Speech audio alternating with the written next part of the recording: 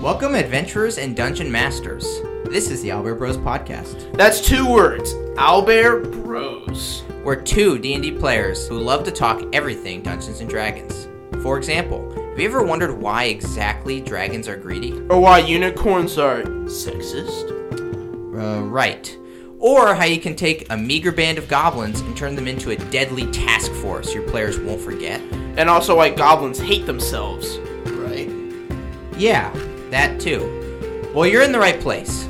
Specifically, we discuss the lore behind various D&D creatures, races, and societies, with an emphasis on what can make your campaigns as immersive as possible. Whether you're a DM who wants to enhance your sessions, a storyteller who needs fresh ideas, or just your average fantasy lover who enjoys learning about the deeper motivations and societies driving classic, and some not-so-classic, fantasy creatures, we got you covered.